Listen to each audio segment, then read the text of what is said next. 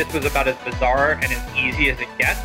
So the number for me was a number that would allow me to never have to work again. I feel like we got top.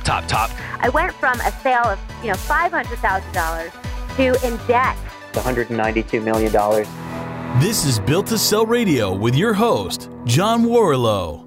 So the pandemic has clearly affected the value of businesses big and small. But there's a way you can recapture a lot of that value if you think about your business through the lens of what an acquirer will care about. As we grow our companies, oftentimes they become this sort of spaghetti ball of different products and services, but acquirers only care about what they could not replicate, what it would be difficult for them to redo or rebuild.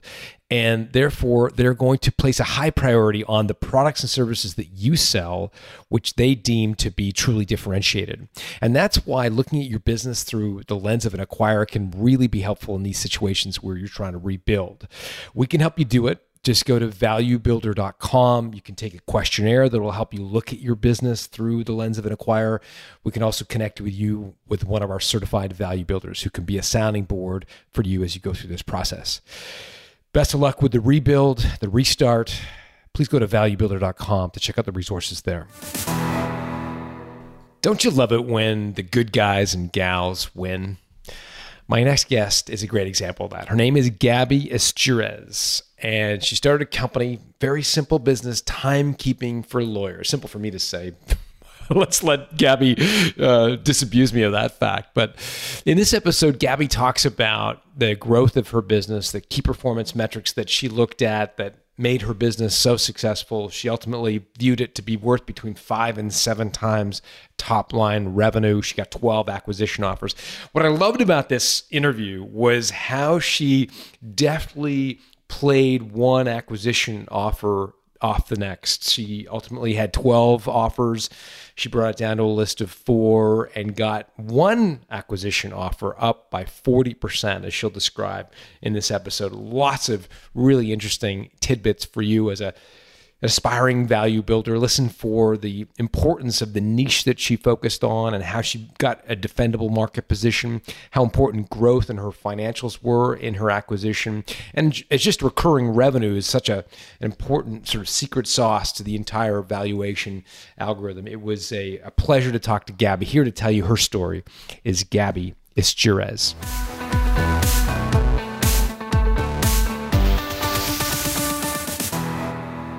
Gabby Estures, welcome to Built to Sell Radio. Thank you so much for having me. Tell me about this company, iTimekeep. What did you guys do? Yeah, the company name was Belfield.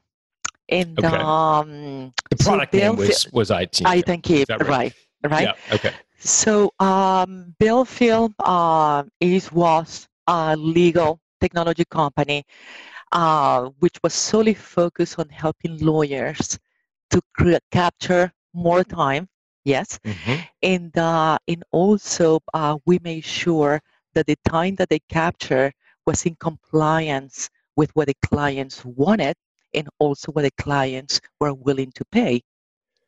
Right. So this was an application. If I had an iPhone or an Android device, I could track my time I was working for a client on my device, and it would somehow get pushed up to the cloud. Exactly. Everywhere, pretty much. So they could have, didn't matter where they were in the world, right? With any device, any computer, they were able to capture their time and make sure that that time was a time that was going to be paid by the client. I know there's a lot of timekeeping apps out there. How was yours different or tailored for lawyers? Yeah, there are a number of them. I think what set us apart, it was our business model and value proposition, and we were the first SaaS timekeeping and compliance platform in the legal industry. So, okay, but I think there are lots of other timekeeping apps out there. I get what I'm hearing you say is the compliance piece was important. Is that right? Yeah, and the other, in legal, Most of the law firms, they already using some sort of billing system, timekeeping system. What set us apart, it's this was a layer that will sit on top of their practice management system, or call it ERP, that will integrate with any system that the law firm had. So we integrated with 32 legal ERPs. So the convenience for the law firm was basically the ability to enter time from a mobile device anywhere they were, in real time connected with their ERP system. I see, because a lot of their work is done when they're in the car, the coffee shop, on the elevator. Like they want to capture that time. It's not always sitting at their desk where they have access to their ERP. Correct. I mean, think a little bit of like Concur, right? So you will use Concur for expenses, right? I don't know Concur. What is that, Concur? Oh, Concur is one of the largest expense tracking systems. Okay. And kind of like a similar. Our goal was to become the Concur of time, right? But it's very specialized. So we added engagement, we added gamification, a lot of metrics and KPI to not only helping them to capture more time, but also help them to capture more time, through better behavior. Yeah, because anyone who bills by the hour, the bane of that manager's existing is getting people to fill out their timesheets. It's always a big and it's painful, right? And there is a lot of revenue to be leaked. Lost. Yeah. How important was? And let me ask you a different question. You had this idea of becoming the Concur of the timekeeping space. Is that right? Exactly. Mm-hmm. Why did you come up with that analogy, and how did you use an analogy to communicate your vision in your company? That analogy helped us really well. And we use Concur because pretty much anybody in professional services, and even investors that cater to the professional services industry and technology, they're pretty familiar with Concur. So it was kind of like the perfect analogy, because professional services, professionals, they, track time, right? And they track expenses. So there was no, in the market for legal, something as simple and sleek as Concur for entering time. And again, I mean, we became the leader in timekeeping for legal. Got it. And so, how did you finance the business? What was your journey? Yes, that's a very good question. We started out in 2012, and we bootstrapped the company. We didn't have any outside investment, and we were lucky enough to have another liquidity event years prior. From our first company, which was also in legal. It was eBilling Hub, and we sold that company to Thomson Reuters. So we were pretty lucky to have some ability to fund the new venture. But I mean, we bootstrapped. We started out to be 3, and in 2012 and in 2019 we were over 45 people. Wow. 1 year later we were already profitable, and we were growing 40-50% year over year. Wow, fantastic. Who's the we? The 3 of you? Were you all co-founders together, or who funded the first initiative? Yes, it was. We studied out 2 of co-founders, myself and my Daniel Garcia, my other business partner, and then we had a third business partner to join us. So, a little bit like a few months later. But yeah, so we studied out the 3 co-founders. My expertise was a little bit more in the, running and building companies, operations, finance. one of my co-founders, Daniel Garcia, his expertise was building SaaS platforms, which we already did successfully in the eBilling Hub. And then we had another partner, John Kunz, that started doing the sales and the business development. So we had a pretty good set of skills together. So that's why we didn't have to go and raise money. Got it. And how did you make money? Like, what was the commercial relationship you had with customers? Did you charge them on a SaaS kind of monthly basis, annual? Like, how did you charge for? Yeah, our revenue model was a subscription model. It was a yearly subscription by which the law firm, and we also had accounting firms, not that many, but we had one of the largest accounting firms in the world as client. But they will pay a subscription fee per user per year. And did they pay for that up front? Yes, yeah. And we have some that they will pay quarterly, but for everybody it was a yearly subscription. What did it cost to subscribe? What was the cost per user? Kind of like to get it started, it was $40 per month per timekeeper. So about $440 a year.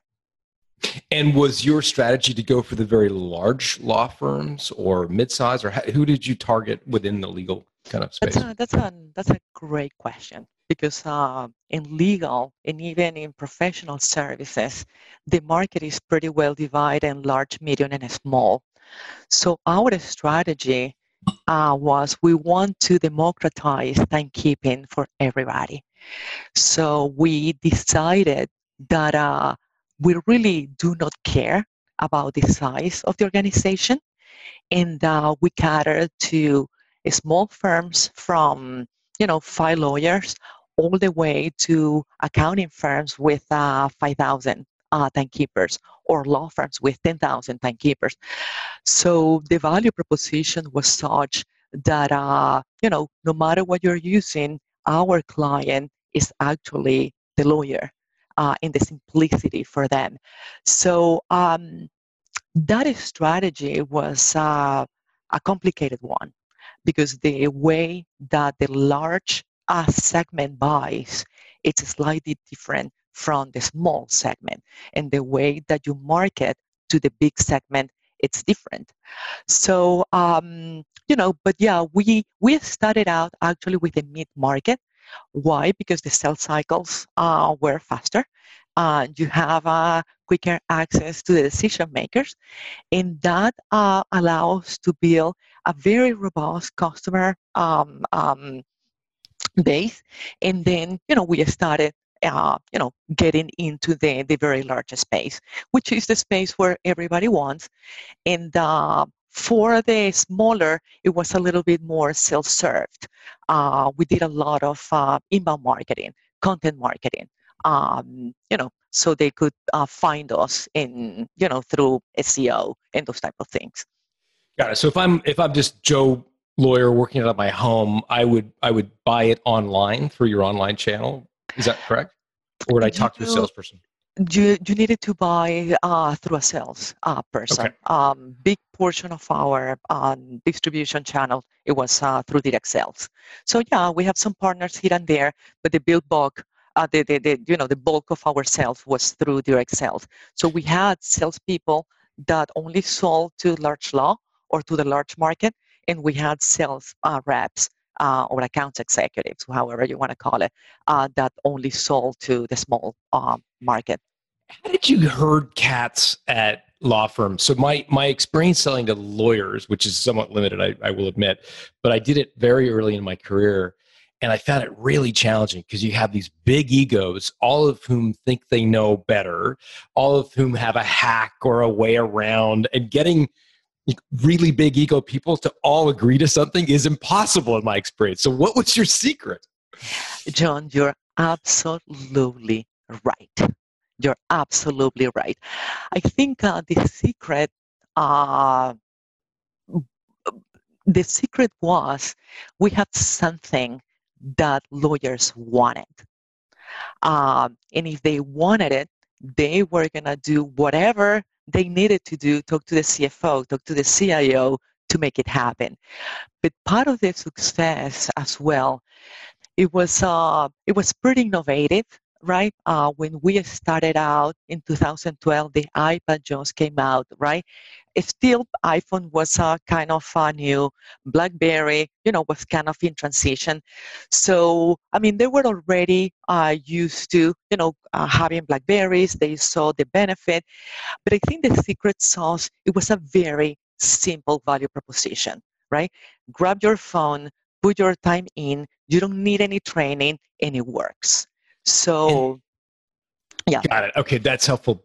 And at the same time, it has me think, how did you defend your territory? Because any three guys in the basement could come up with an app. They do it now in these hackathons where in a weekend, you can come up with an app. How did you defend against people, given the simplicity of what you had created? How did you protect it? Yeah, I mean, we have some. I mean, we have some patent pendings in terms of the gamification, but we built up a SaaS time and compliance platform that it was hard to replicate because it kind of connected with pretty much 40 ERPs in professional services, right?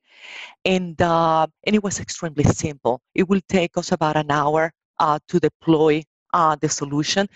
So it was in the surface, right? It was very simple, easy to use, but I think the architecture was pretty unique. And John, I'm all for.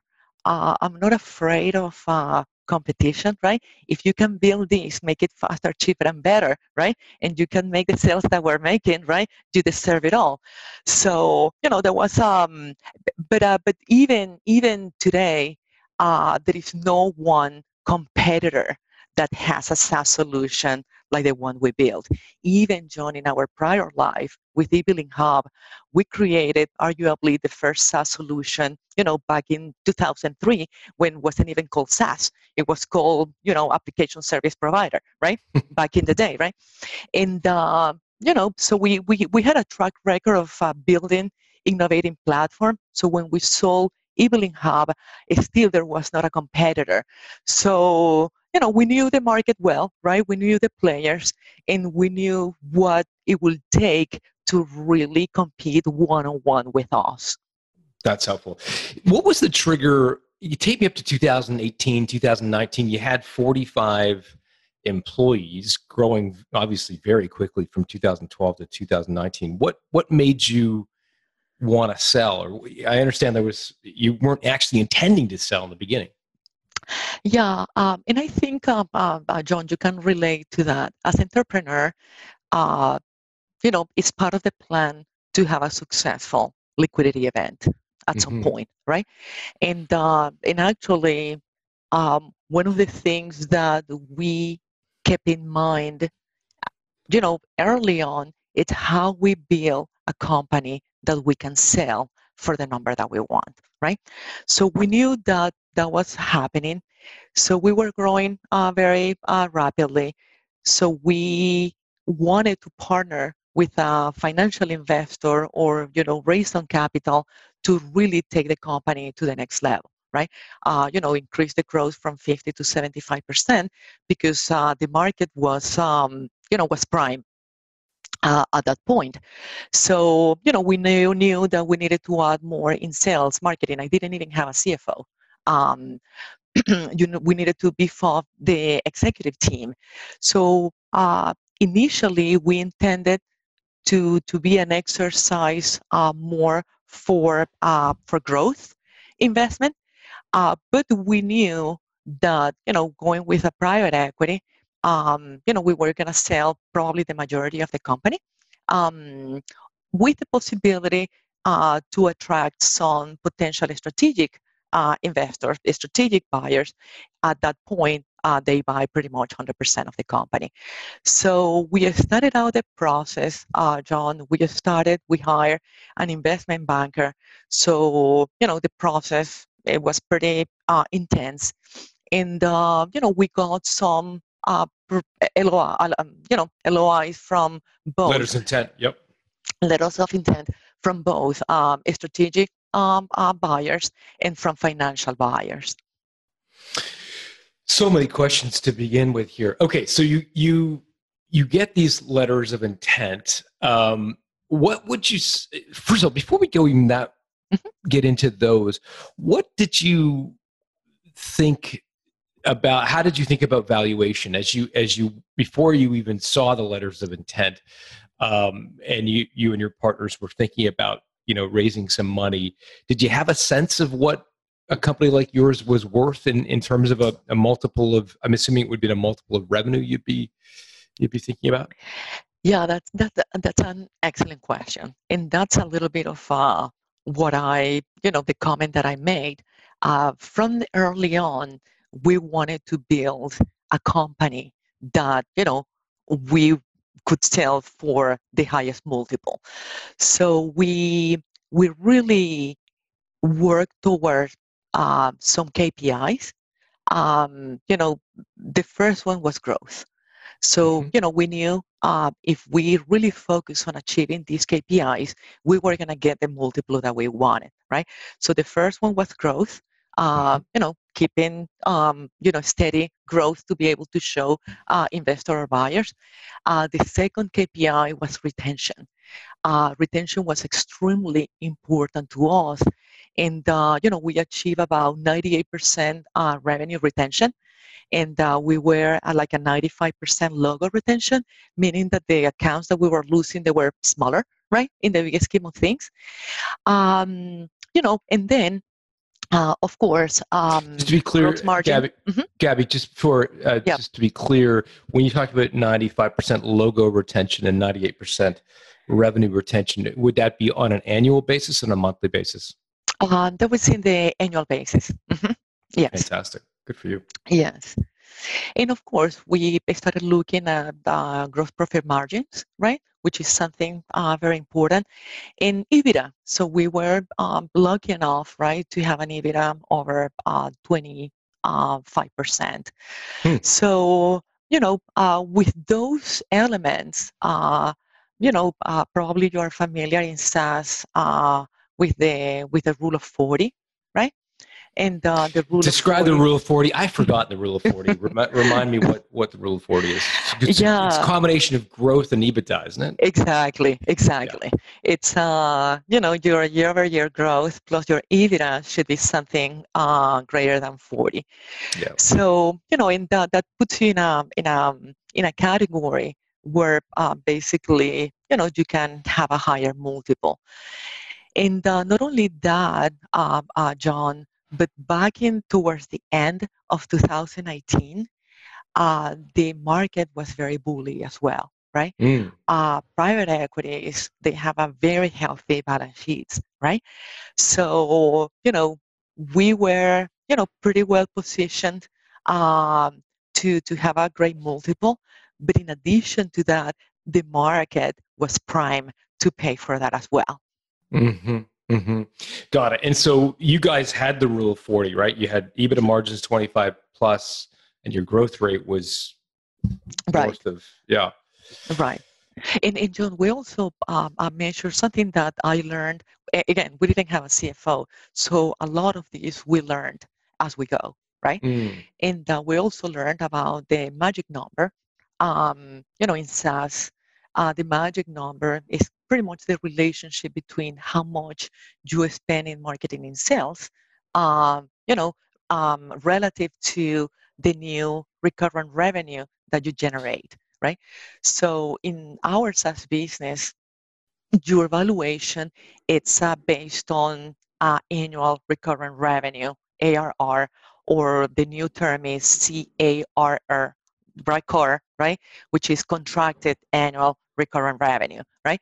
So meaning that anything that is not recurrent, right? Like implementations, consulting and all that, right? That's not something that you're getting credit for. You know what I mean? So we were very, very focusing. 99% of our revenue, it was recurrent.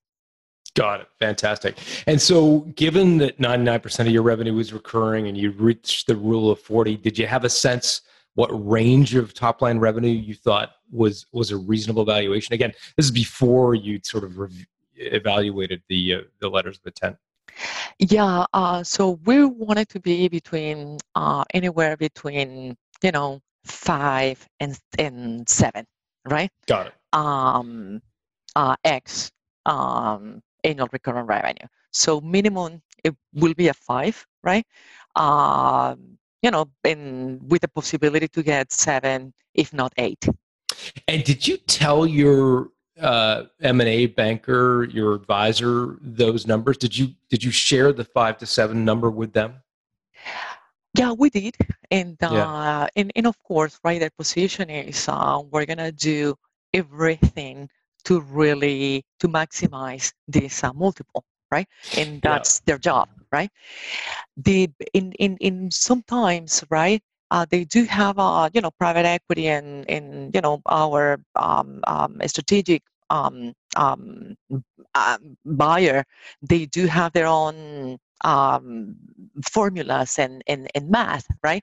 Which across that they're pretty consistent, but also what drove a higher multiple for us was that our banker really, set up kind of like a bidding war. So, which is something that, we didn't put in the numbers, right?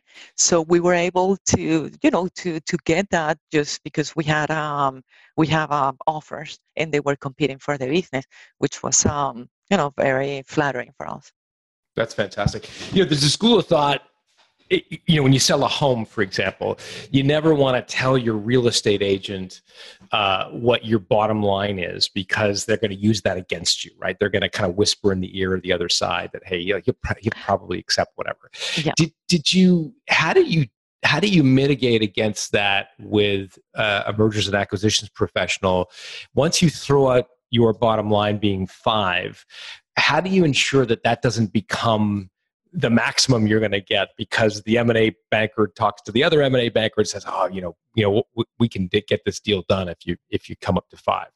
Do you know what I'm asking? Yes, absolutely. But I think the investment bankers are motivated because they get a cut of the purchasing price, right? So, they're motivated. And there are some milestones, right? There are some accelerators, right? That if they hit, they get more. So when we negotiated the agreement with our banker, we made sure that we put accelerators so they were motivated to hit that number, and they did.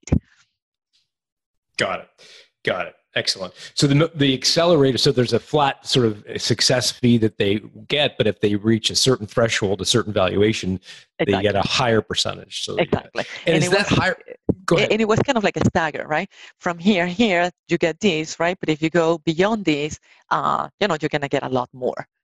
And is the accelerator percentage on just the incremental amount that they get or on the entire amount? Do you know what I'm asking? No, it was just on the incremental that they will get. Got it. Yes. So for the second X tranche, you get a Y. Exactly. Commission. Exactly.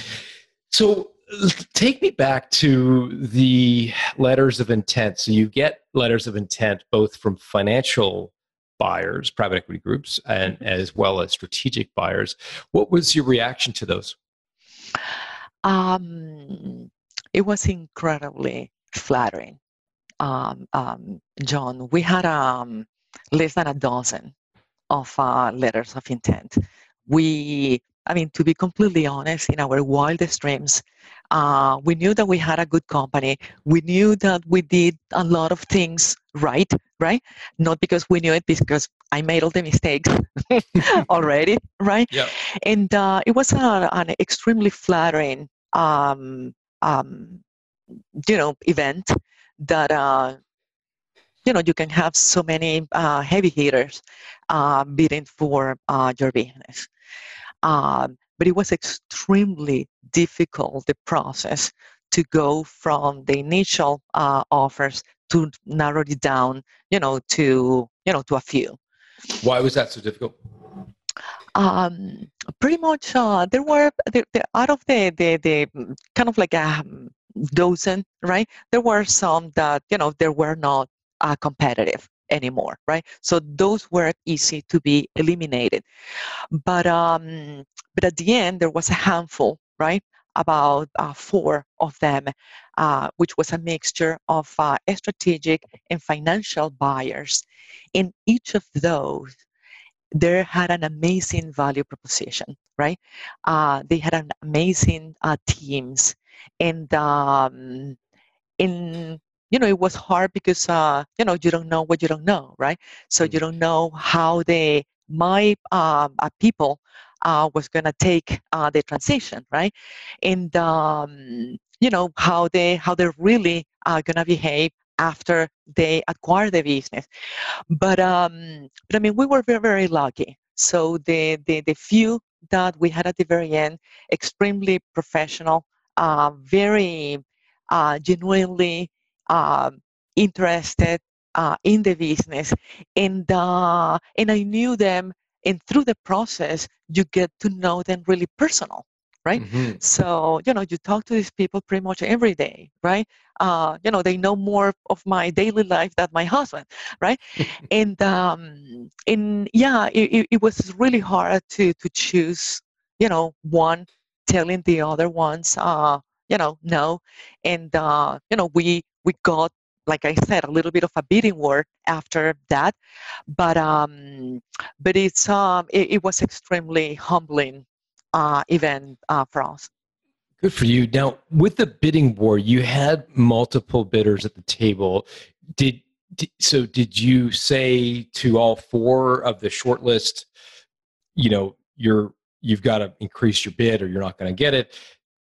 Did you actually say that we've chosen company A and company B, improve their offer again? Like, how was the mechanics of that working? Yeah, actually, that part of the negotiation was handled by the head of our investment bank, right? And but yeah, so they will say we have he couldn't name any names, right? And even today, right? That's that's confidential, but they will say there are other bidders that are a lot higher, right? Mm-hmm. Can you improve your offer? And it was so interesting because some immediately improved it, right? There were some others that said, no, I'm not going to play the game, right? And, I want to talk to the founder, right? I want to talk to Gabby, right? And it was interesting as a part of the negotiation because, one of the potential acquirers, it's, hey, Gabby, if we are the vendor of choice, right, kind of like what you do in sales, right, then, right, I'm going to get you to the number that you want, right, but I'm not going to play this game. But interesting enough, right, everybody ended up playing the game, right, increasing their bids, and but they were very consistent. I mean, it's kind of like these people talk to each other, John, because I don't know how they did it, right? That when they resubmitted an updated offer, they were pretty similar, So it was even harder to choose, Do you think that the M&A professional representing you was sort of, it sounds like they were sort of feeding information to the people saying, you're going to have to increase this, you're going to have to decrease that, you're going to have to change this. Yeah, he will give them some cues, right? Mm-hmm. Say, so the minimum, I mean, just to play, you need to be at least in here, right? Mm-hmm. And even we have some that said, you know what, at that point, I'm not gonna go, so I'm out, right? So we had one that was out of the the 4, so we got it down to 3, and but yeah, so he will help them, to better their offers. What was that call like you had with one of the acquirers that wanted to talk to Gabby? What was it like to go through that experience? Oh my, it was terrifying, terrifying. And, because I called my banker, right? And he gives me some talking points, right? But it was terrifying because I really love that, you know, that potential acquirer, right? Mm. Their value proposition, the investments that they had made, right? And, you gotta play a little bit of, like a stone face kind of, Mm-hmm. right? Mm-hmm. You cannot give too much because, I mean, otherwise I could have ruined the negotiation from the banker, right? So, it's like a little bit of, this is a very hard decision. This is the hardest decision, that I ever made. We are evaluating our options. We're lucky enough to have other options that, fortunately for us are higher than yours, right? So it will be great, if you can do anything better, right? So, but yeah, it was, it was hard. And to be clear, that acquire did increase their offer, even though they Yes. said they weren't going to play. Interesting. Exactly. Got it. Exactly. So we'll take the "I'm not going to play that game" comment with a grain of salt. Yes. Yes. So this is helpful. So in terms of the coaching, what coaching did your M&A professional give you in order to have that call with that potential acquirer? Like, did he or she say, answer this question this way, don't answer this question no matter what? Like, what sort of coaching did you get? Yeah, that's a very good point because his main thing was, you gotta be yourself, right? I cannot tell you what to do, right? You are the CEO, you are the founder, right? But if you start negotiating yourself, right, you are hindering our chances, right, to get a better deal, right? So if you want, right, let me negotiate this, right, and be very grateful, right? He never said, hey, you gotta do this, right? It's be you, right? But stay away from kind of like getting yourself into a rabbit hole, right? And he said, you know exactly when you are going into that, right? Make sure that you avoid this. So it was pretty neat, and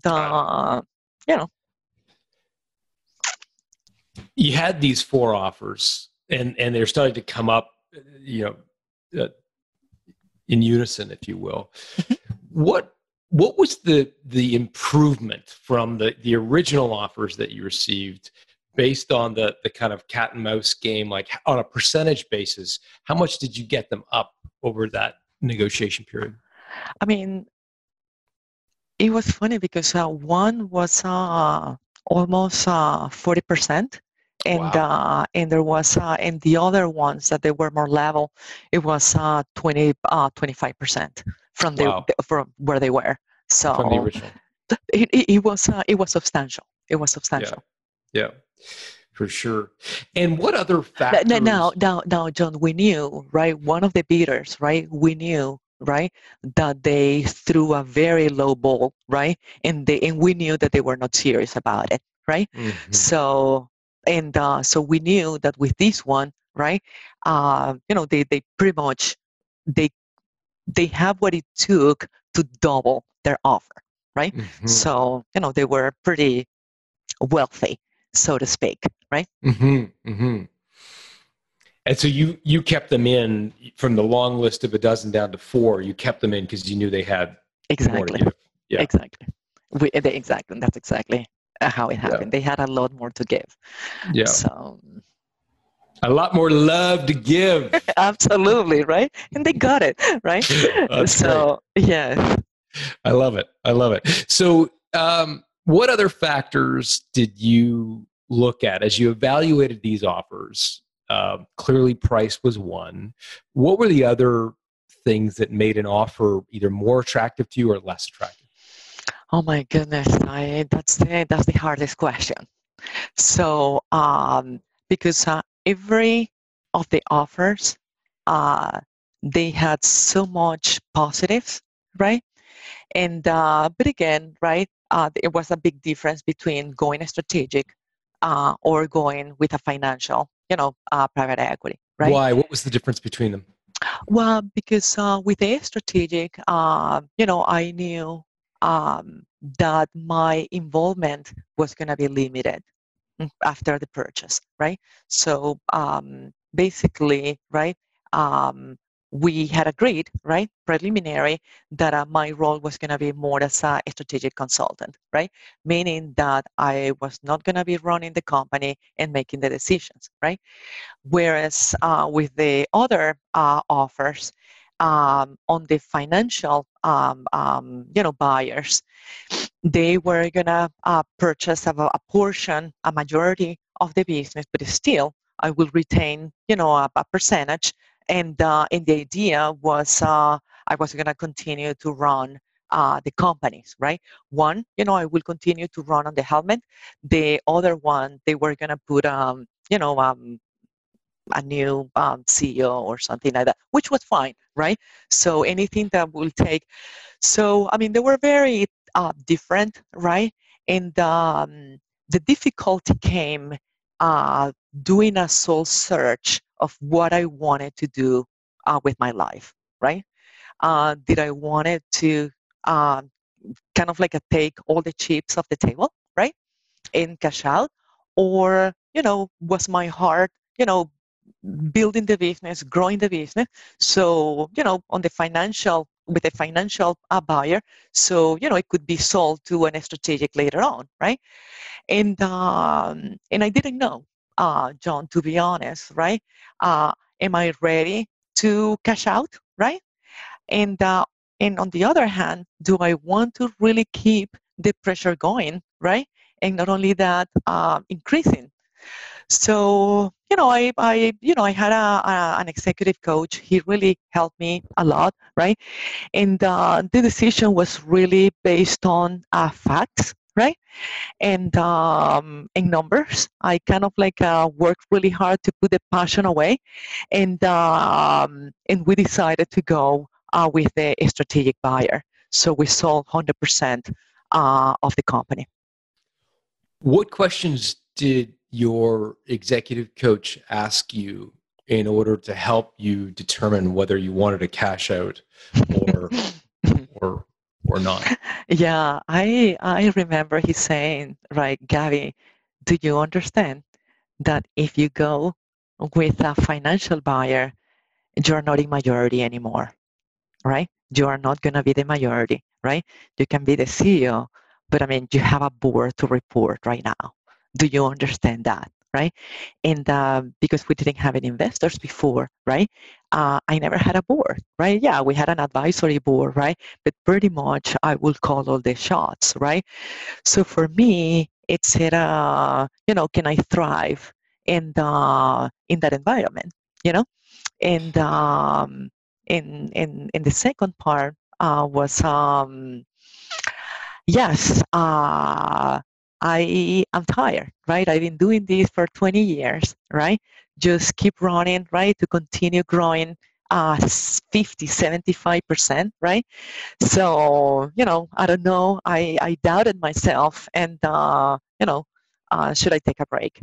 And that was kind of like how he coached me to really get to the bottom of my soul, right? To make a decision. But again, even though when I made the decision, I was pretty torn apart. Did you think about what you would do after? I mean, you're obviously a young person, clearly not ready to retire. I hope you're not ready to retire. Like, did you think about what you wanted to do after the fact? I did, but I couldn't find an answer, John. I couldn't. And one of the things that I realized, it's that was my identity. That's what I thought who I was, right? I was a CEO, an entrepreneur, right? And that's what people knew me for, right? Mm-hmm. So that was so into my identity, and that for me, going this way, I was going to lose my identity because, John, I couldn't see beyond, right, the sale, basically, especially, with a strategic buyer, right? And, but I knew, right, that I was giving options to myself, right? So a little bit of, I don't know what is that thing after the sale, but what I know, it's now I can slow down a little bit, and take the time to really figure out, what is the next thing that I wanted to do. It's still, I'm in that search, right? I'm getting closer, but yeah, it's a lot of understanding, and who you are, right? Giving up some of your identity, right? Mm-hmm. And but yeah, I mean, we were fortunate enough, John, that if we don't, right, we don't have to do this again, right? Mm-hmm. And and you're very fortunate to have options that you never imagined before, because you're so busy, right, making the number, right, making the quarter, right, that you don't know anything else, basically. Like, what are some of the? I mean, we're recording this in April 2020, where we were all stuck in our homes and COVID land. What is on the horizon for you? Like, as you think about the possibilities now with the economic success that you've enjoyed, like, what are some of the, like the old game shows where you had like door number 1, door number 2, door number 3, like, what are the 3 doors that you're thinking about? Yeah, I want to give back. Obviously, I didn't get here by myself, right? There was a myriad of coaches, right? And incredible people that, fuel and help me to succeed. And one of the things that I want to, and that I have started, it's, working with companies, right? Or working with the startups that are minority owned, right? As a female entrepreneur in technology, it was really hard, John. So if there is any way, right? And not only that, I'm a female in tech, right? I'm a minority, right? I'm from South America, I'm Latina, whatever, right? So, part of my heart, it's, I got a lot from the system, the people. So, I'm figuring out some ways how to structure some sort of organization that can help me, pass these lessons, right? And learn from them, and hopefully help them to succeed as well. Makes sense. Did you buy yourself a trophy? Tell me you bought yourself something. You must have done something to celebrate this amazing win. John, our trophy was going away and travel for, several months, right? Fantastic. So were you able to do that before COVID? No. Oh, no. And then, right? And then, so we were going away the same week when all this thing started. And yes, so I'm still waiting for that moment. A rain right? check. Yeah, you must take a rain Yes. check. Where are you going to go? What's on your list of? So, well, the first thing, right? We were gonna go to like Asia, Thailand, Cambodia, and all that, right? Sure. But everything started, around China, so we did it. And then, we have a lot of family in Spain, so we were gonna go to Spain and travel around Europe, and our plan is to leave. I have 2 teenage boys, so it's leave some part here, some part in Spain, basically. So the trophy is is should we buy something in Spain, right? Fantastic. But all of that is on hold up until whenever. So how is the emotional? How has your emotional state been since you sold in, I think, November 2019? Was it? We sold in December. December 2019. Okay, and we're recording this in April 2020, so it's been about 4 months. How would you describe the emotions that you've gone through over that 4 months? The thing is, I mean, the coronavirus have changed a lot, right? We didn't plan for this, right? So even the emotions have been shaped to adapt to this new reality, right? So, but kind of like right after the transaction, I was still pretty active in the transition, right? Mm-hmm. So it didn't hit home as hard, right? And right when I was ready to start, kind of like separating a little bit more of the business, and I started doing some things that were more enjoyable, right? Mm-hmm. That the coronavirus hit. So yeah, I think on the emotional side, there has been a lot of unplanned events, right? Mm-hmm. That we needed to readjust, basically. It's got to feel weird to, you work your whole life to have this incredible success. You enjoy this amazing liquidity event. You have all this money and nowhere to spend it. I mean, there's only so many boxes you can have for Amazon shipping to your house. Right. There's only and so much crap you can buy for your house. Right? Right. You try, right. You don't want to have, you right. don't want to have all these. So you're like, yeah, I got all this time, and I can't spend it. I can't go do anything. That's got to feel weird. Yes, but one of the things that I mean, I wanted to be very conscious about is this shouldn't change much. Who we are, right? Mm-hmm. What it changed that now we have a lot of options, right? And we can do things in our terms and in our time. But even John, I have one 18-year-old, and I have a 16. Of course, they know the transaction, but they don't know details, right? Mm-hmm. And yeah, they can probably do some math or whatever, right? But we try to make sure that doesn't change much, who we are, right? And and that they need to work hard for for themselves, Good for you. Good for you. Well, it's been a tremendous pleasure for me to hear your story, and I wish you all the best. I hope the travel restrictions get released and you can go travel the world as you deserve. Gabby, what's the best way if people want to? I don't know if you accept LinkedIn connections, for example, or if a social media account you want to point to, or a website. Where could people reach out to you if they wanted to say hi? I think LinkedIn is the best. Okay. I have an open profile. And I love to get new connections, learn from people. Yes. And you're Gabby Esturez on. It's Gabby or not Gabrielle? No, it's Gabriela. It's Gabriela Esturez. But there are not many of that, right?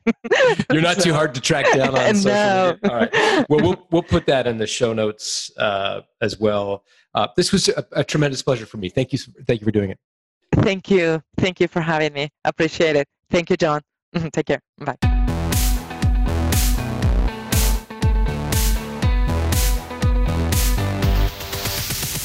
Thanks for listening to Built to Sell Radio with John Warrillow. For complete show notes with links to additional resources, visit builttosell.com/blog. John is the founder of the Value Builder System. To find out how to improve the value of your business by 71%, visit valuebuildersystem.com. John is also the author of Built to Sell, Creating a Business That Can Thrive Without You, and The Automatic Customer, Creating a Subscription Business in Any Industry. Connect with John at facebook.com/built-to-sell or on Twitter at John Warrillow, WARRILLOW. Thanks for listening.